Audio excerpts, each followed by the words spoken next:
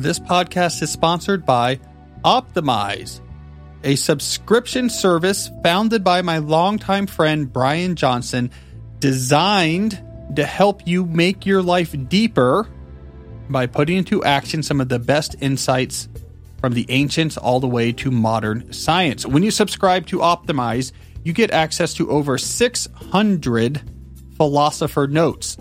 These are 6-page book summaries of the most impactful nonfiction books ever written, every summary written by Brian Johnson himself. I have had multiple of my books summarized as a philosopher note, and I can tell you these are some of the best summaries I have ever read. You also get access to over 50 101 video courses where experts teach you some of the ideas from these books. I recorded one of these, Digital Minimalism 101, so that's one of the 50 courses available. Finally, if you subscribe to Optimize, you will get a +1 video in your inbox every morning featuring Brian Johnson teaching you just one big idea from one of these books. You get that dose of actionable depth in your inbox every morning. So if you're interested in helping to make your life deeper, go to optimize.me/deep and use the coupon code DEEP when you sign up. You can get a 14-day free trial, and if you use that coupon code, you will get 10% off on your subscription if you stick with the service. So that's optimize.me/deep and use that coupon code DEEP for a 14-day free trial and 10% off.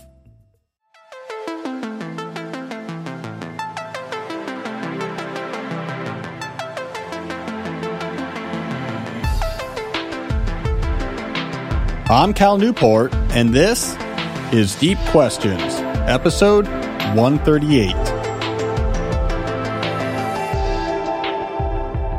Once again, just as in Monday's episode, I am podcasting dressed up much nicer than I normally am when I come to the studio here in the Deep Work HQ. Last time it's because I had a TV appearance. This time it's because I was doing a conference appearance. This virtual appearance I was doing was for a conference that had 11,000 virtual participants. That's a new high for me. That's a lot of people. And here's what I've learned.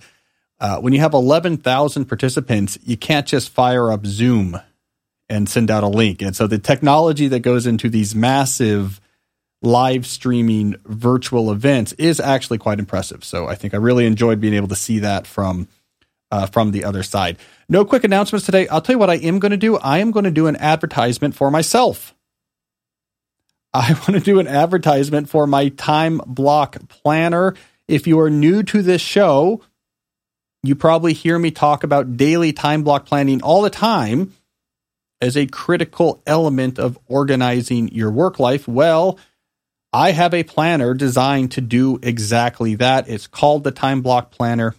Go to timeblockplanner.com to learn all about it, how it works, how the planning system works, how the planner works. You know, we've sold tens and thousands of these. There's a lot of people using them right now.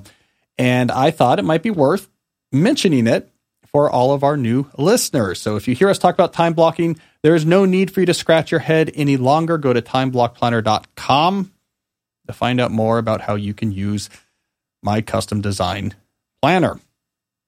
All right, that's it for preamble. Let's get right into our listener calls. Hello, Cal. I really enjoyed your book, A World Without Email, and also your other book, Deep Work. I took both processes from them and applied them to my agency, and now we successfully don't use email, instant messaging, and do 4-hour blocks of deep work every day. The main thing I'm trying to solve at the moment is I'm about to start a big sales campaign for the agency, and that requires me to be on LinkedIn for a good part of the day, sending messages back and forth. Now, I don't really want to get into a hyper hive mind kind of mentality where I'm replying to people constantly at every waking hour of my day, but also sometimes these sales messages are a bit time sensitive, and I need to make sure that I'm active in the conversation. Well, first of all, your agency sounds amazing. No email, no instant messenger, 4-hour deep work blocks every day. For all of the listeners out there who feel as if a world without email is impossible, let this particular example push back on that belief. It is possible to run an organization without constant distraction. The ideas in a world without email can work. All right, so that is the context in which you are asking what is a common question. There is a particular type of interaction you need to do with the outside world. People who, unfortunately for them, maybe have not yet read A World Without Email. They don't know about the hyperactive hive mind. There is a need, in other words, to have more back and forth, rapid, ad hoc communication in order to interact with these people in the outside world. My general solution for these type of situations is figure out the protocol you're going to use. Don't just fall to a default. I don't know. They might expect a quick answer. I guess I have to be on LinkedIn all day. Don't fall to a default. Say, what are we trying to do here? Who are we trying to talk to? How are we trying to target them? What need do we have for interactivity? What role does that play? What problem does it solve? How much interactivity do we need? Let's figure that all out. Okay, now that we have all of these cards laid out on the table, we can step back and say, how do we want to implement a protocol for dealing with all of these constraints? When you come at it fresh like this, like the team in Apollo 13 at Mission Control that puts all those parts on the table and say, look, we have to come away with a CO2 air scrubber that can fit into the limb ports for their CO2 scrubbers. We have to make it work with these pieces. A lot of innovation can happen. So what we need to do here is whatever the LinkedIn sales communication equivalent is of saving a bunch of astronauts. So let me just throw out some hypotheticals. I don't know much about what you mean by a LinkedIn sales campaign, so these truly are hypotheticals. But imagine, for example, that the way you have it worked out is there is shifts that people take throughout the day where they are the designated LinkedIn watcher. So it's not just you. Maybe it's you who is initiating communication, but maybe you have multiple people who are watching this, who have shifts. To ensure that if a question comes back, you get a quick like, hey, great, I'm glad you're interested. This is, Mark over here at the agency, and let me give you a couple answers. And so they always get answers very quickly from different people from the agency, right? And not just one person. Again, just a hypothetical. 2, maybe there is a 30-minute shift here, there, and over there each day that you do the LinkedIn. 10 a.m., 1 p.m., 4 p.m. So no one's really that far in a workday from getting a response from you. It might not be immediate, but it'll be within a couple hours. And you have these clear shifts. If I was doing that and I was you, I would use a separate machine for that, just psychologically speaking. Here is a tablet I go onto or an old laptop, or I go to this computer over in the design studio, and I literally go to a different place in a different machine, and there it is, bookmarked, and I go right to the LinkedIn and do LinkedIn stuff for a half hour, then completely leave that context and go back to my other day. You're not intermixing it. It's not, this is something I'm doing in the background, constantly context shifting and paying that price. So that's another hypothetical solution. All right, here's one more. You have a really clear off-ramp from the LinkedIn discussion into a higher value producing interactive discussion. Glad you're interested, or if you're interested in this, like, here's a page, grab a slot, let's talk. Like, I'm standing by, here's whatever, a schedule once page that has these client intake windows where people can grab some time to talk with you. And you're out there and you're almost immediately pushing people towards that, where they can have a much higher quality interaction with you back and forth real time. And the need for you to keep checking and having an asynchronous back and forth is diminished. Again, I don't know anything about LinkedIn sales campaign, but maybe this is an advantage. Having to have these conversations drag out with messages that are asynchronous. And then they have to go back and check and wait till you respond, and then they respond. It's kind of being dragged out. Maybe people would appreciate, grab a time, let's chat. And then they can click a couple links, do whatever, and it's done. Or, look, if you want to hire someone to do that for them so they don't even have to click on a screen. You have one of your assistants in the firm, one of the administrative assistants that's like, let's get into it. I'll go back and forth with you and figure it out at your leisure. Be creative. All right, so again, the details of what I'm suggesting don't matter. The general structure does. Figure out what actually are the constraints here. What do you have to do? Why do you have to do it that way? And then come up with a protocol that will meet those constraints more or less without requiring constant context shifting on your behalf. All right, let's move on to our next question. can deal here with a perennial topic here on the Deep Questions podcast. How can I market myself if I'm not using social media? So, hi, Cal. First, I want to thank you for all your great advice. I've been listening to your podcast since the beginning, and it had altered my thinking and productivity incredibly.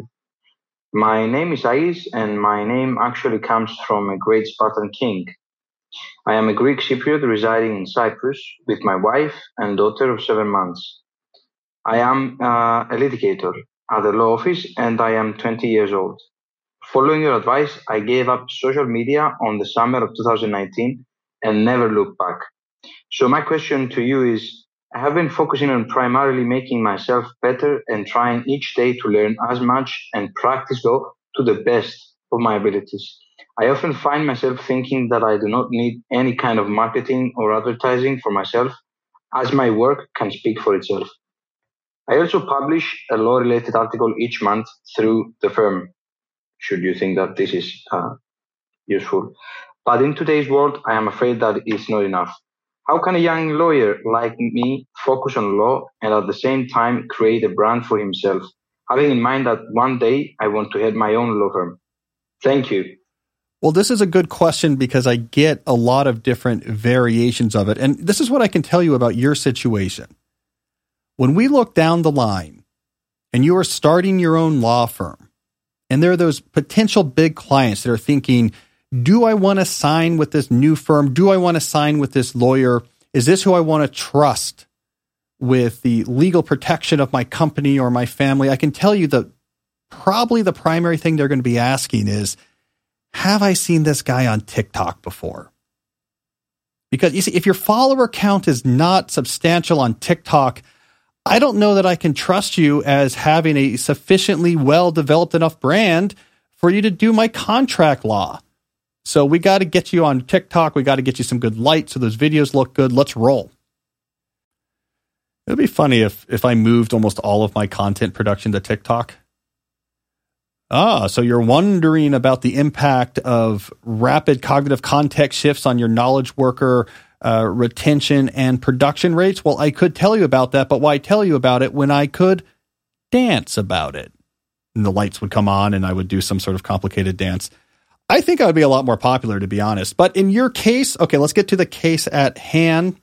Talented young litigator, quit social media. Already I'm proud. Already I'm excited. You're wondering what else should you be doing to improve your brand in your field of elite level cognitive work, litigation, lawyer litigation. The best thing you can do is be so good they can't ignore you.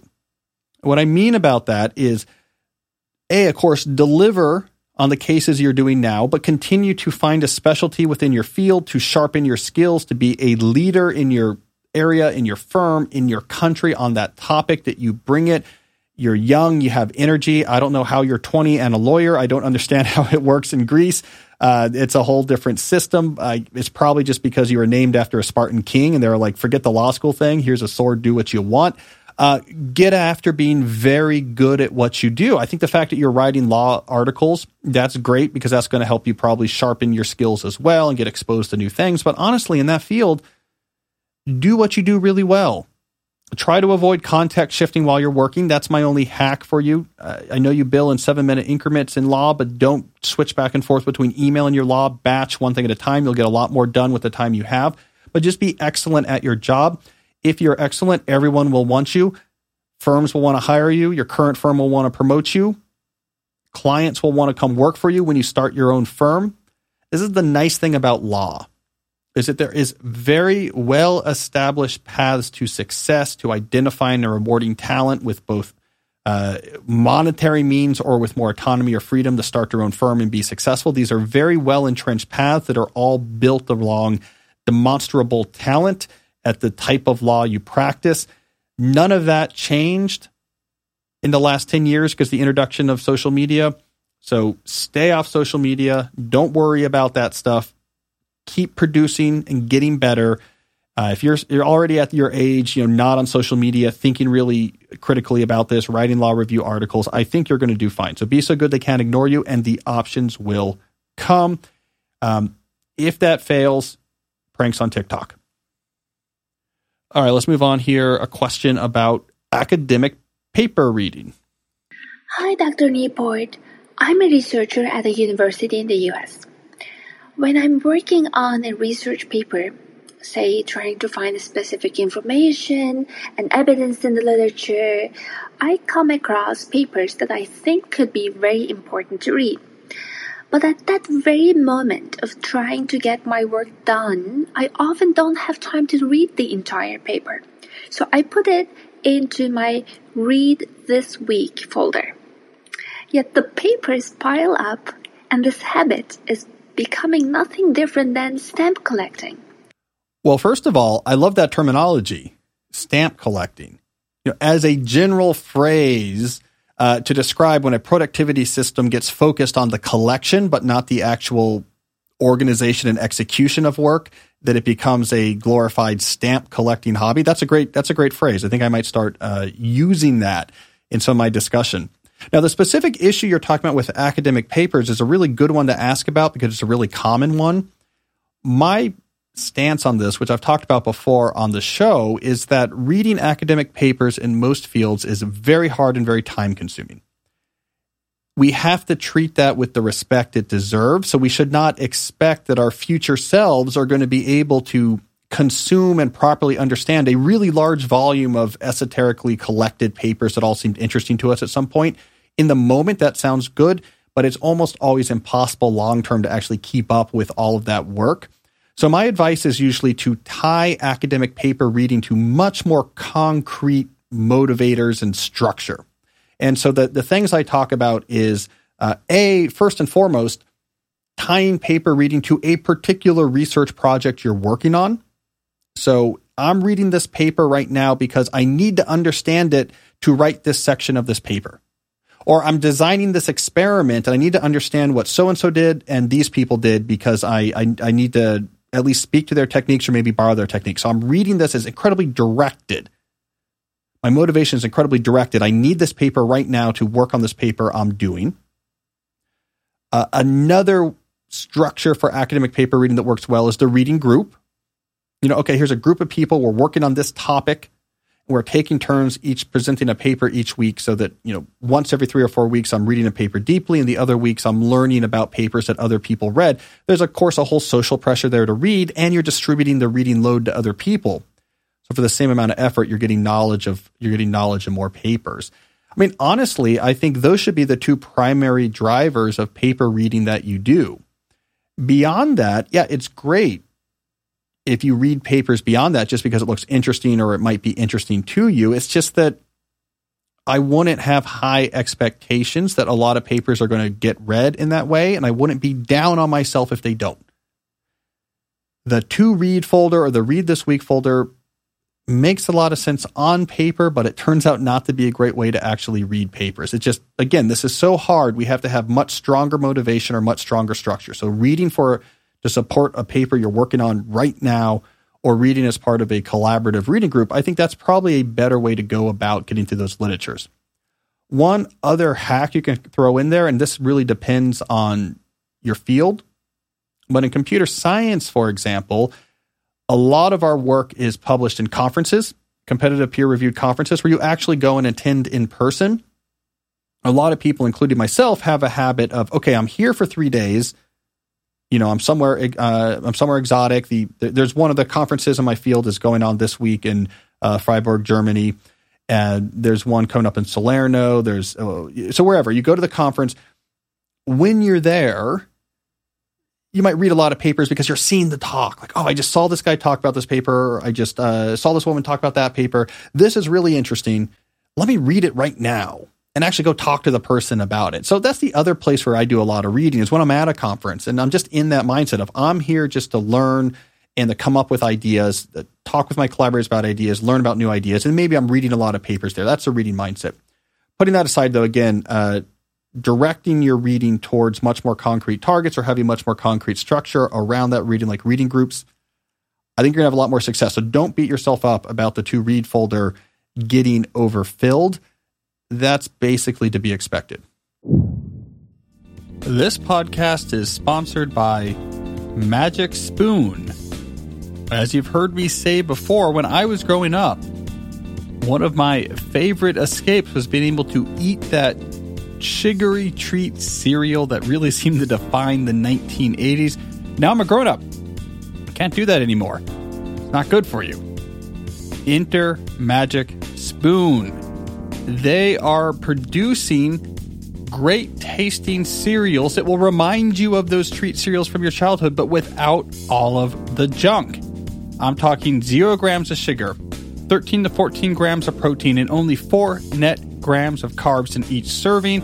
Each serving is also only 140 calories. We're talking keto-friendly, gluten-free, grain-free, soy-free, and low carb. And yet it still tastes fantastic.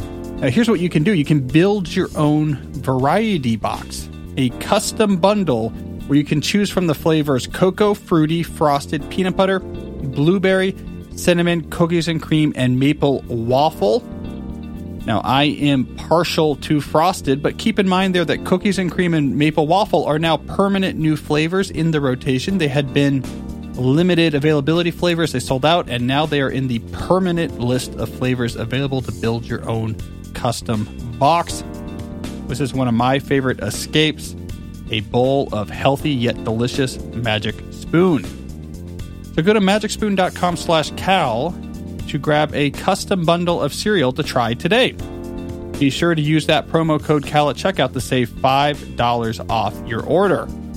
Magic Spoon is so confident in their product that it's backed with a 100% happiness guarantee. If you don't like it for any reason, they'll refund your money, no questions asked. So get your next delicious bowl of guilt-free cereal at magicspoon.com/Cal and use that code Cal to save $5 off. This show is sponsored by ExpressVPN. Now, if you are using the internet in public without a VPN, you are tempting fate. This is what happens when you connect to that hotspot at a coffee shop or an airport. Your computer or phone or tablet is sending little messages to the website you want to talk to in bundles called packets. Anyone else connected to that same hotspot can see those packets you're sending. They can see what website you're talking to, what you're sending to that website. You are quite exposed. A VPN can solve this problem. Here's how it works. If you use a VPN on your devices, instead of connecting directly to the website you want to talk to, you instead form a completely encrypted, secure connection to a VPN server.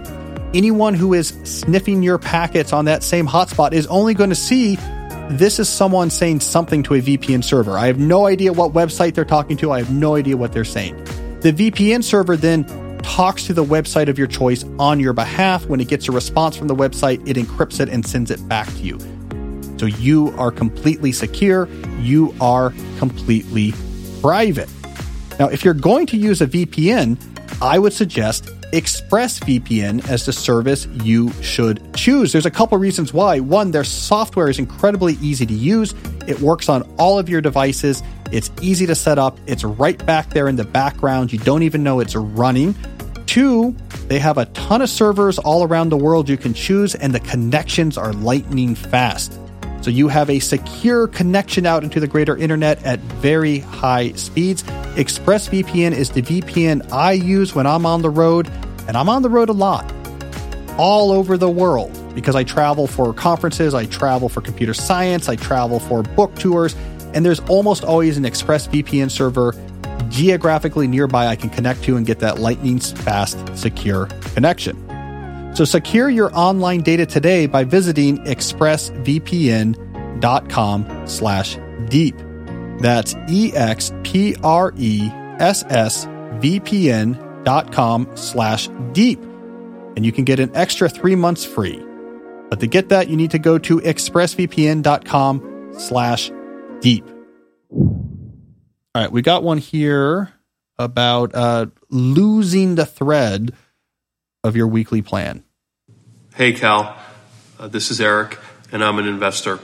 The productivity issue I'm facing is, I've got my daily plan, and I would say I start off the week really well with it. I do it for a day, do it for 2 days, feel really good. And then, by the middle or the end of the week, I just lose my spot and I forget about it. And it really kind of puts a stall on my momentum. It's almost like a mental block where I know it's good for me. I know I should be doing it, but for some reason, I just can't get it going. So can you help me with this? Thank you. This is a common issue. I call it weekly plan drift. And it's when your actual week begins to drift away from the plan that is laid out in that weekly plan document. There's two solutions to it. One is sometimes the issue is inadequate weekly plans themselves. So if the plan is too optimistic or is not properly engaging with the reality of your schedule and the week ahead, the drift can happen because your brain is basically noting this is not a useful path for me anymore. I got to go do my own thing. The idea is on here. It's too much work. We don't have enough time. It's underestimating how much time we're going to be transiting between these meetings and the emails I'm going to have to keep up on and my energy levels. And so we're done with this plan. We're going to do our own thing. So inadequate weekly plans will often create drift. The solution is to get better at weekly planning. Really look at the reality of how much stuff do I have this day? What's the cognitive cost going to be of switching back and forth between these things rapidly? Am I going to be exhausted by the afternoon? Am I going to be able to push hard, 3 afternoons in a row on this writing project, or do I need time off? So sometimes it's just making your plan better, which usually means more lax, more realistic. The other solution here is to have a 2-stage weekly plan. So you plan the first 2 days or 3 days, depending on when your drift happens, in pretty good detail, and then you have some pointers or notes about the second half. And then halfway through your week, you build the plan for the second half. So you're always dealing with a fresh plan. That hack works pretty well. If you're going to deploy that hack, and I've deployed it before, usually in the context of like right now in this fall where I'm teaching on Mondays and Wednesdays, because it's almost as if Wednesday afternoon through Friday is a separate week. It's a week of no on-campus obligation, whereas Monday through Wednesday is a week of on-campus obligation. And sometimes I'll just plan on Monday morning, my Monday through Wednesday, and it's very much focused on my courses and my problem sets and dealing with my students and committees. And then I take a breather, and now let me plan for Wednesday afternoon, Thursday, Friday, and maybe focus on deeper concerns. So that's when I often fall back to that strategy. Something I think works well here is to take a break at this midpoint. It's like, okay, I'm going to end my day on Wednesday at 2 p.m. I'm going to make my plan for the rest of the week and just chill out and let my mind unload and relax and get my head of steam back up so that I can hit the ground running Thursday fresh. Obviously, a lot of positions won't really let you do this, but if you have some autonomy and you're an investor, so you probably do, you will end up better off. Yeah, you lose some quote-unquote productive hours Wednesday afternoon, but by beginning to just reset and recharge, you can really kill it on Thursday and Friday because you have a brand new plan that you're coming at fresh and you're looking at those days fresh. And you're going to get more out of those days than if you instead just have a weekly plan drift that happens around Wednesday and you end up reactively bouncing back and forth between email and web surfing black holes on those Thursdays and Fridays. So you might try that as well. 2-phase weekly plan. If possible, end a day early after your second phase weekly plan to give yourself a chance to reset and make that next day feel like another Monday. All right, let's shift from the world of work here to the world outside of work and tackle a question about my reading volumes. Hello, Cal. I'm Andy, and I wanted to ask you about your reading process. Can you describe the reading process you do? An amount of 6 books in June seems impossible to me. Do you speed read or skim books? Or do you skip chapters in nonfiction books? Do you only read what seems interesting in a book? Or do you read the whole book? I've been getting a lot of questions about my habit of reading 5+ books a month. And I'll tell you, yes, I read the whole book. No, I don't speed read. No, I don't skim. I would say the foundation of my strategy is that I put in more time into reading than most people do. Now, the reality is the amount of time you have to put into reading to become a high volume reader is less than people guess. But at the same time, when people estimate how much time they are actually reading themselves, often it turns out to be a lot less than they realize. So we have both of those forces going on at the same time. I figure if you can average about an hour of reading most days, that's enough. I mean, in an hour of reading, most books, you can get through at least 50 pages. So if we're talking about, let's say, an academic press book, 160 pages, look, that's a 3-day thing, that book is done. Let's say you have a normal size nonfiction idea book, 250 pages, okay, that's a work week, and that book is done. So now let's say you're mixing sort of normal length books with some shorter academic press books, and then maybe one longer book and one book that you're listening to on tape during your morning walks and commutes, and so that knocks off another book. It's not that hard to really get to 5. So I try to hit an hour most days, and then sometimes I'll do more. If I'm really going on a really long book, I'll try to find extra time to get reading in. The key is just making reading your default activity. People say, well, I don't have empty hours in my day. Well, neither do I, but the time I'm reading is time that I think other people would be looking at their phone or looking at their tablet or watching TV. For me, I just make it a default activity. I'm up a little early, waiting for the kids to get up, I'm going to read. Eating lunch, I'm going to read. Done with work, kids are playing outside. What am I doing while I'm trying to keep a side eye on them out of the yard? I'm reading. Before bed, I'm reading. It's not my turn to do bedtime. Well, why don't I sit down in, my nice big leather chair and read? Like, it just becomes this is what I want to do. If you make it your default, you will aggregate up to that hour without any type of radical change to your schedule. And that's going to get you really far. And then occasionally you put aside more time.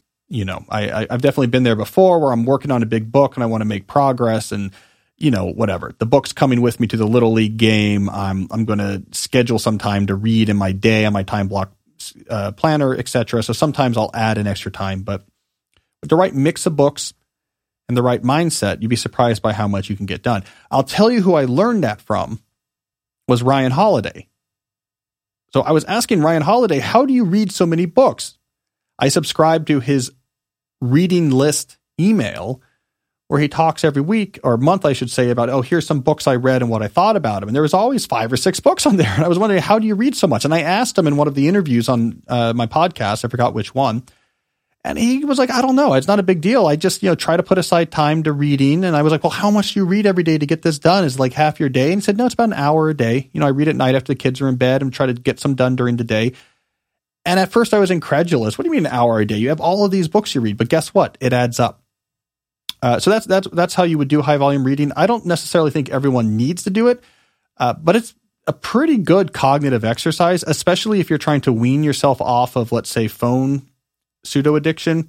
You're looking at your phone too much. It's giving you anxiety. And when you try to get away from your phone, you don't know what to do with yourself instead. So you come back to the phone to fill that existential void.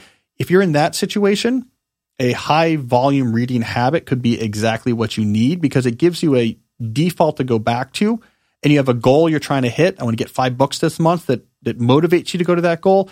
And it could be really useful if deployed in that particular context. Also, you just get exposed to a lot of cool ideas. All right, let's go back to a question here about the value of just-in-time messaging. Hello, Cal. My name is Mark, and I'm a software help desk engineer from Massachusetts. I'm a big fan of your work. It's reduced the feeling I get of being like Sisyphus, repeatedly rolling a boulder up a hill, only to have it come crashing back down over and over in attempts to accomplish something. My question is about a topic you touch on in your book, A World Without Email, on page 14, whether organizations might benefit from some, quote, just-in-time, unquote, messaging. In particular, I'm wondering whether you have any suggestions for measuring both individual and organizational productivity as a result of implementing your suggestions. While I'm convinced that individual productivity increases with your advice, I would also like to measure that plus any decrease that would take into account delays in the just-in-time messaging that individual focus would bring. Well, I appreciate the Greek mythology reference, though I would say in this particular episode, you have been trumped by the actual Greek litigator with a name that comes from a Spartan king. But this is a good runner-up. But let me respond to your question with a follow-up question. Why are you differentiating between personal productivity and organizational productivity? And in more detail, why are you putting these at odds with each other? You seem to have set up a dialectic in which you could either serve quote-unquote personal productivity or you can serve the productivity of the organization, and these are at odds, and you have to figure out some balance between the two. Let me just say, looking at this objectively, that doesn't really make sense. All there is organizational productivity. Here is a bunch of brains that have been brought together, investments have been made into them to add value to information. That is knowledge work. All things being equal, the more value produced for a given fixed input, so a given collection of brains, the more, precisely speaking, productive that organization is. So the only relevant question is really, how do we get the best return on investment for this attention capital and do so in a way that is, of course, sustainable and satisfying for the people involved so that they don't leave, because that's also, of course, a big hit as well. So we got to find a way to work that is sustainable and also produces the most value in the end. That's the only question that matters. So this idea that somehow the individual is at odds with the organization when it comes to productivity doesn't really make sense if we look at it objectively. All right, so this is our question. What is the best way to actually hook up these human brains together and have them collaborate and add value to information? And okay, this is where you have to start looking at your work, breaking it down into its individual constituent processes and saying, how do we want to implement each of these?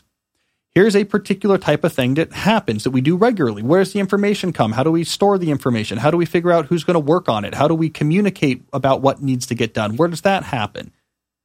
Where does the information go when we're done? These questions have to be asked and answered about each of the processes in your business. Now, when you're asking and answering these questions, there's a couple things that you want to prioritize. One, of course, getting the work done at a high level of quality within the time constraints that are necessitated by the work at hand.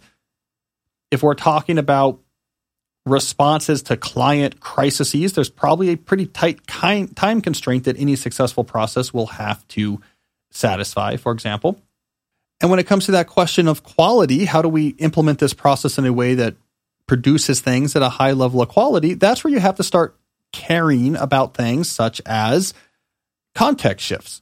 If the process requires lots of context shifts, because perhaps you're working things out with, to use your term, just-in-time messaging, you're going to have to check those inboxes all the time.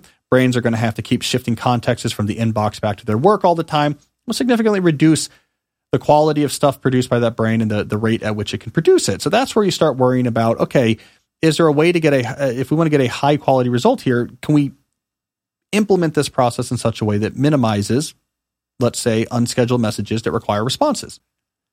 And that's kind of the whole game. And you know what? In some of these instances, you'll say this particular process, I don't know, it's rare when it comes up, but when it comes up, it requires really quick responses. And really the best way to implement this is that we use the phones and we ring them and we interrupt you when it happens and you have to respond. Because if this client has suddenly been featured, on the 6 o'clock news as being under investigation, we have 10 minutes to get to work. And so maybe there is a just-in-time messaging component to that process, but you can think it through. Like, okay, what communication tool do we use? And how do we prevent this from creating or devolving into just general context shifting over all communication? You can think all of those things through. This approach, the approach that I lay out in A World Without Email, this approach of saying break your work down into its constituent processes and think intentionally and carefully about each. How do we implement this in such a way that we get the right quality work under the right time constraints? Think about these things logically. Be incredibly wary about the cost of context shifting in designing these processes, and then do the best you can. That's what you do. I think this is much more productive than a more general discussion that I hear a lot. Like deep work versus just-in-time messaging? Like, is this some sort of general setup? Like, should we be a deep workplace or just-in-time messaging piece? And depending on what side you're on, you can say, I can think of a scenario in which we need quick communication. So forget everything. Let's just go back and be on Slack. Or there's a certain thing I do that requires concentration. So forget you. I'm shutting down my email forever, right? Like, that's not a useful frame. Talking about it so generally is not a useful frame. Or throwing specific case studies at I hear this a lot. Well, here's a particular case in which this would be a problem. That's not a super useful frame. The useful frame for figuring out how to actually be productive in the precise economic sense in the 21st century knowledge sector is to break down work in the processes and think each through intentionally. How do I satisfy time constraints and maintain quality, with context shifting being one of the biggest variables that you should be wary of? Go through this exercise, and I'll tell you what you'll probably find.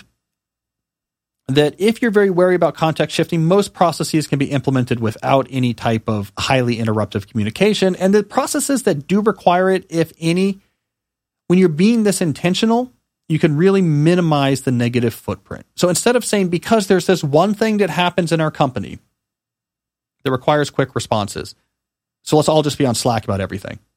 If instead of doing that, you say there's this one thing we need in our company that requires quick responses, and we have built a communication tool or are using communication tool just for these type of emergencies. So it will absolutely get our attention when we need it, but there's nothing else on there anytime else. You're solving the problem, minimizing the negative footprint. And by the way, that tool for most people is the telephone. Hey, for this emergency type of thing that happens, we'll call. And once every few weeks, you get a phone call and it works and you get a quick answer. And you can't just you can't check your phone in the sense of like, did someone call every 6 minutes in the way you can an email or Slack account? And so, spoiler alert, that's usually the solution for the rare number of processes that require alacrity in responses is usually you just use the phone and it barely ever happens. All right. So let's stop doing general debates about, is deep work good or bad? Is just-in-time messaging good or bad? And let's start thinking about processes. Process. How and why for all the different things that make up your work. And if you know what it is you're trying to achieve and you have an appropriate level of concern and distaste about context shifting, you will end up in a much better place. All right. I think we have time for one more question. Speaking of this tension between deep and shallow work, this question gets to it from a more personal angle.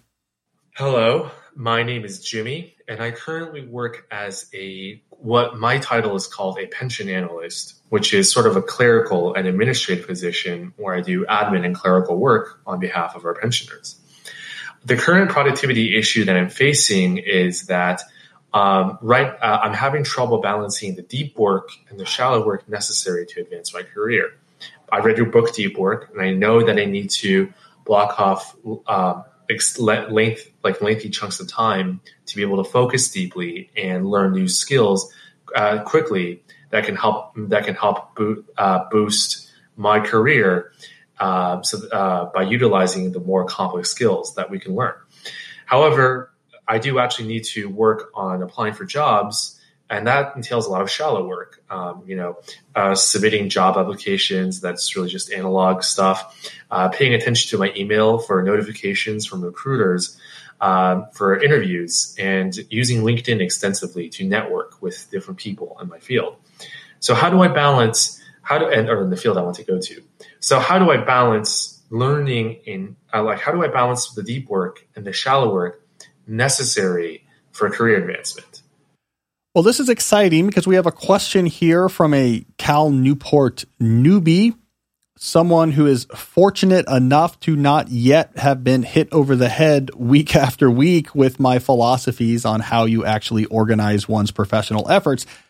So I will give you the short version because I've gone over this a lot of times on the show before, but I love having an excuse to give the short version of my organizational philosophy. What you need to be doing is controlling your time with intention, figuring out what you're trying to do and when you are going to do it. If you approach your day from the perspective of what do I want to do next, you are going to get significantly less done and you're going to see a bias towards the immediate and away from the important but non-urgent, which ultimately will, over time, compound to really negatively affect your career. So how do you gain this control and intention over your time? You start with a quarterly plan.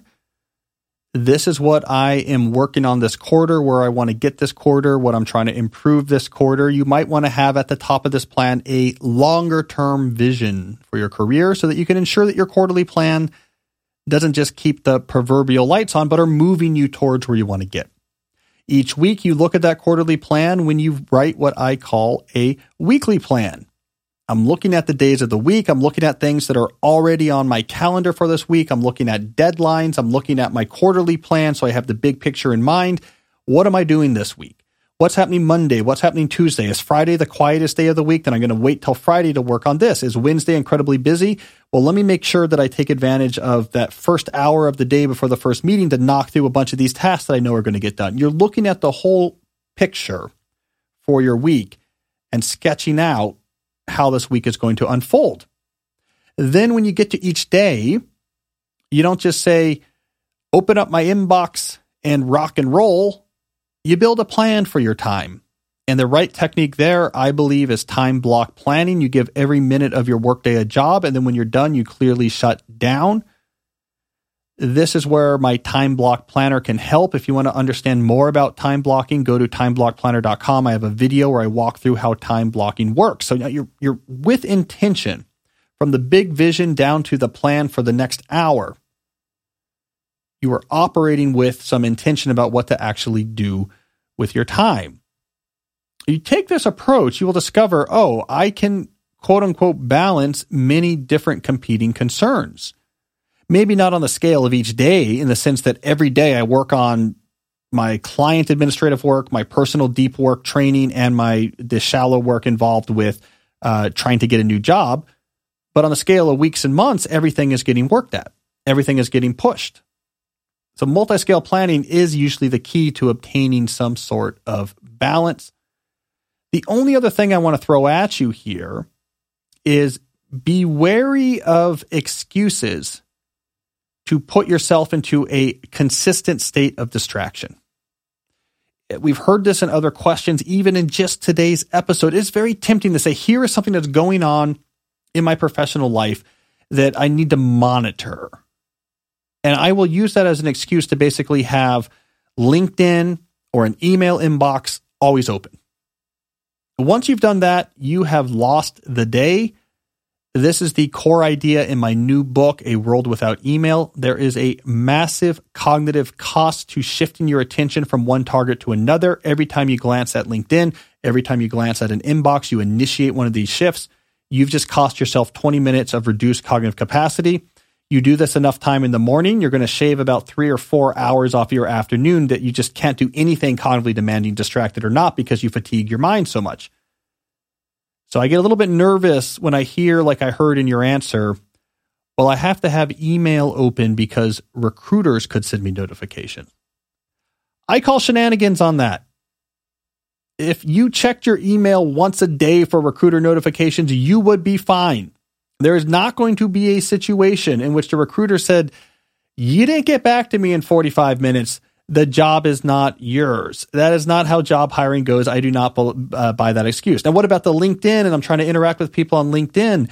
Again, no one is going to say, I enjoyed talking with you and I thought about hiring you. But the thing is you're not on LinkedIn enough. You know, what I'm really looking for in someone I'm hiring is someone who responds very quickly on LinkedIn all day long. No one wants that. No one is on LinkedIn that much. No one expects that from you. Put aside a half hour midday, a half hour later in the day if you need to check in on LinkedIn conversations. You will be fine. By the way, I would go sanity check that talking to people on LinkedIn is really the key source of networking to find your next job anyways.